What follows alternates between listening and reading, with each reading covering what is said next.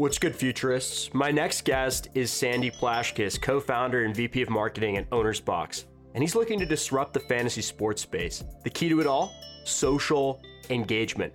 Owner's Box is launching an exciting new weekly-based fantasy sports app come August, and it's going to be the ultimate fan experience, wrapping competitive fantasy play, data, and social chatter into one platform. I'm pretty hyped to give you guys a sneak peek. This one was sick. Let's talk the next wave of fantasy sports. So Sandy, you're a co-founder and VP of marketing at Owner's Box, which you define as a new wave of fantasy sports. Sports have been canceled in the past 3 months. Are you viewing this as a great strategic opportunity to shore up and really plan how you're going to change fundamentally the way in which we create our own sports universes with our friends? In March or so, when the league, NBA was the first league to stop, of course. And, at the time, Owner's Box, any company, DraftKings, FanDuel in the space, we're all really, really concerned. We don't know when sports is going to return. Revenue numbers are way down for the companies in the space actively. For us, we see post-COVID as a huge, huge opportunity for us.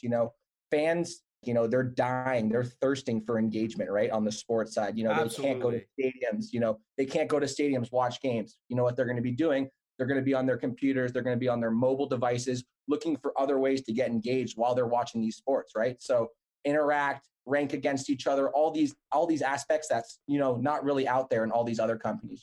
Our separator or our last mile of our product is really this social engagement piece. Let's consider the other big boys in your space, though. We have DraftKings, we have FanDuel, and they're in the top 5 spenders on TV ads in the country. With these tremendous war chests they have to spend on advertising and spend on users, how are you going to get Owner's Box into the hands of all these users? Obviously, they're dominating the industry, the FanDuels and DraftKings, valued at over $3 billion each, getting into the sportsbook space. So how do we market against them, right? So I think I'll start with our product.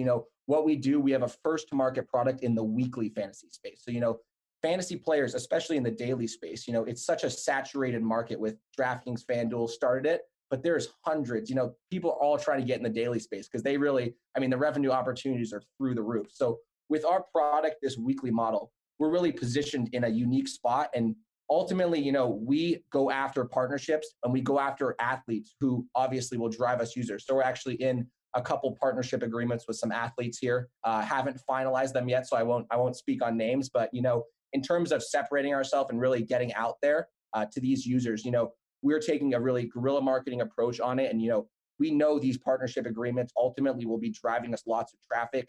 Each of these sites have over 1.5 million active users on a monthly basis. So our target goals, for sustainability, we're going after 25,000 users. And, I actually believe with everything we're doing on the marketing side, that will be extremely achievable within a month of launch.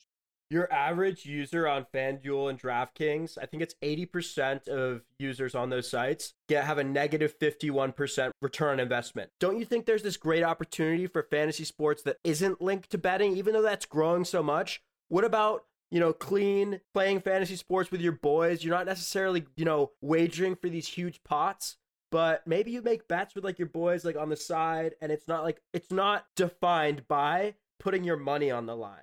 I play daily and, I do not turn profit. And the stat is actually 2% of users overall on daily platforms actually turn profit. So here's Owner's Box. How are we going to turn that around, change the narrative in the fantasy space? So what we do is we offer contest sizes up to 2 teams, 4 teams, 8 teams, and 16 teams. And we do bracket style payout systems. So based off our positioning, it's kind of like your March Madness pool where you have, if you win week 1, you advance the next week and you get paid out.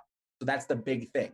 So what we do is we pay out on a weekly basis and we have smaller contest entrants. So ultimately, based off our predictions, 25 to 50% of users will see profits on our platform, which is 4 to 5x what is on the daily. So, when you ask user acquisition, I think that will be a huge factor in retaining customers ultimately, because, as someone who's just seen the worst of it all on daily, it's plateauing the space in the daily format. We really want to bring in a strategic element to what we're doing. And obviously over the course of a 7-day competition, there's a lot of strategy involved in, determining how you actually do in the contest. So that's another piece, we're just trying to layer all this stuff on top of each other to ultimately build this hyper engaging, socially driven format on Owner's Box. There's 50 million fantasy sports players in the country, and the Supreme Court actually legalized sports betting. I think New Jersey was the first state, and I think 17 states have followed suit now. Neither of us are lawyers, but let's try to understand why it's a good thing to make sports betting legal, and why this is like such a powerful trend in the space. States were originally giving some pushback just because of the nature. It wasn't as welcome. Sports betting wasn't, at the time, 5 years ago or so, when it really made a splash. Nowadays, you go on CNBC, you go on any of these business news channels, and you see DraftKings, you see FanDuel, you see Penn National Gaming almost every single day, right? And there's two pieces to it. The leagues is another thing. I think the leagues their eyes are wide open after seeing all these revenue numbers. Not all states are legalizing it, but some really have and let it open up. And, the others are ready to get involved. Tell me what sports leagues that you guys are going to start with and then, build from there. So our target market as it sits now for launch is North America. So you ask what sports we're covering. It's the 4 major ones. So it's MLB, NBA, NHL, and NFL. So those will be our 4 to start. Obviously, like you said, we're gearing up for an NFL launch. NFL is far and wide the most popular played fantasy sport on the revenue side and the user side. So obviously that's our big opportunity, and we're obviously planning to take advantage of that. But that's not to say we're not looking at other alternatives. Ultimately, I see Owner's Box pivoting to some European soccer after launch. Maybe not so close after we launch, but within the year, I think we're going to try to roll out some international sports here.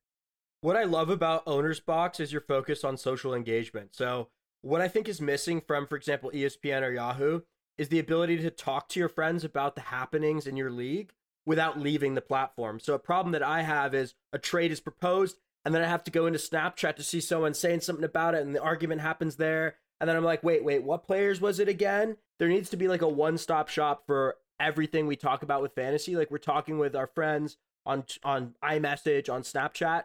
That should all be taken into the platform. Owner's Box, our number one priority is getting this social-driven platform, right? And again, the way in which we're going to do that is through multiple different things. I'll start with our chat system. Like you said, you propose a trade to your buddy. He might not see that for weeks because there's no way of finding it unless you're digging through the transaction log on the actual platform. So what we're building is we have a fully integrated messenger system like the Facebook, the LinkedIn style messenger, where you can easily search a name, chat with someone, anyone on the platform. You have a friends list where you'll be able to add and remove friends, start groups, and actually compete privately with amongst those groups. So if you and your 10 buddies wanted to go in a group, you could actually spin up contests from that group.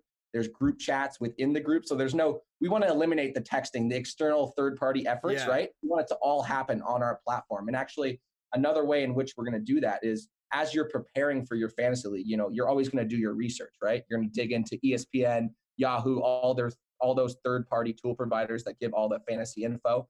Ultimately, what Owner's Box is we have a fully developed statistics platform in which we're building this game on top of it. So ultimately, we're integrating this full advanced stats platform in addition to our concept. So we ultimately think we want to provide the ultimate fan experience, right? And you talk about the new wave of fantasy sports.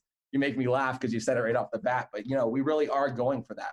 Why do you love working in the business of sports? It's kind of this sick topic. Like a bunch of kids want to go into like sports business because it's just so exciting. What kind of element of it speaks to you? Growing up, I played sports my whole entire life. Football, baseball were my main two.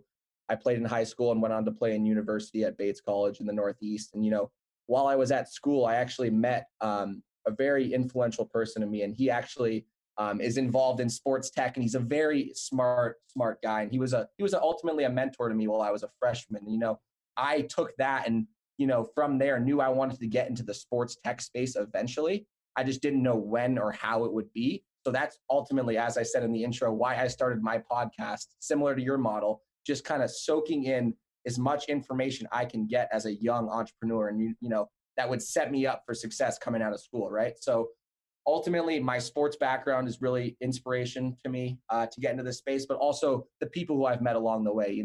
I know a lot of professional athletes who have influenced me. They are always talking about all this gambling engagement that's coming. And, ultimately, those two factors are what really influenced me to get involved. It's hype, man. So if any listeners want to check this out, can they become a beta tester? And when does the service drop in full? Yes. So actually, if you're interested to join the beta, you can actually go to ownersbox.com right now and type in your name and email, and you will be added to the waiting list of our beta. So we're actually queuing that up right now, building that out. And then obviously, once we hear news from the MLB and the NBA obviously coming on, we'll open up that beta, and anyone who's signed up from now on will have a login code and everything they need to actually engage and get on our platform. So anyone who's interested, go to ownersbox.com right now and sign up, and you'll be in the queue for the beta. Ladies and gentlemen, that was Sandy Plashkes, co-founder of OwnersBox. I'm pretty hyped about their product. I definitely think there needs to be a platform that takes all these touch points and these different apps and brings them all into one for fantasy sports. I'm hyped. Catch you guys on Friday. Stay frosty, stay safe, stay thinking.